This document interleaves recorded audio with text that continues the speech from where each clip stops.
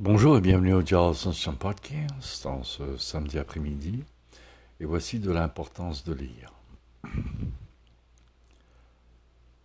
Pour une démocratie qui est en voie d'être sous l'égide de la nouvelle démocratie divine, où tous les citoyens s'y souscriront en votant, il est d'une extrême importance de lire, ne fût-ce que les journaux. Je prends l'exemple du Burundi où la population lit très peu. Elle a donc le gouvernement qu'elle mérite, une espèce de despotisme militaire voté au pouvoir. L'éducation des lettres, d'une extrême importance, tout simplement.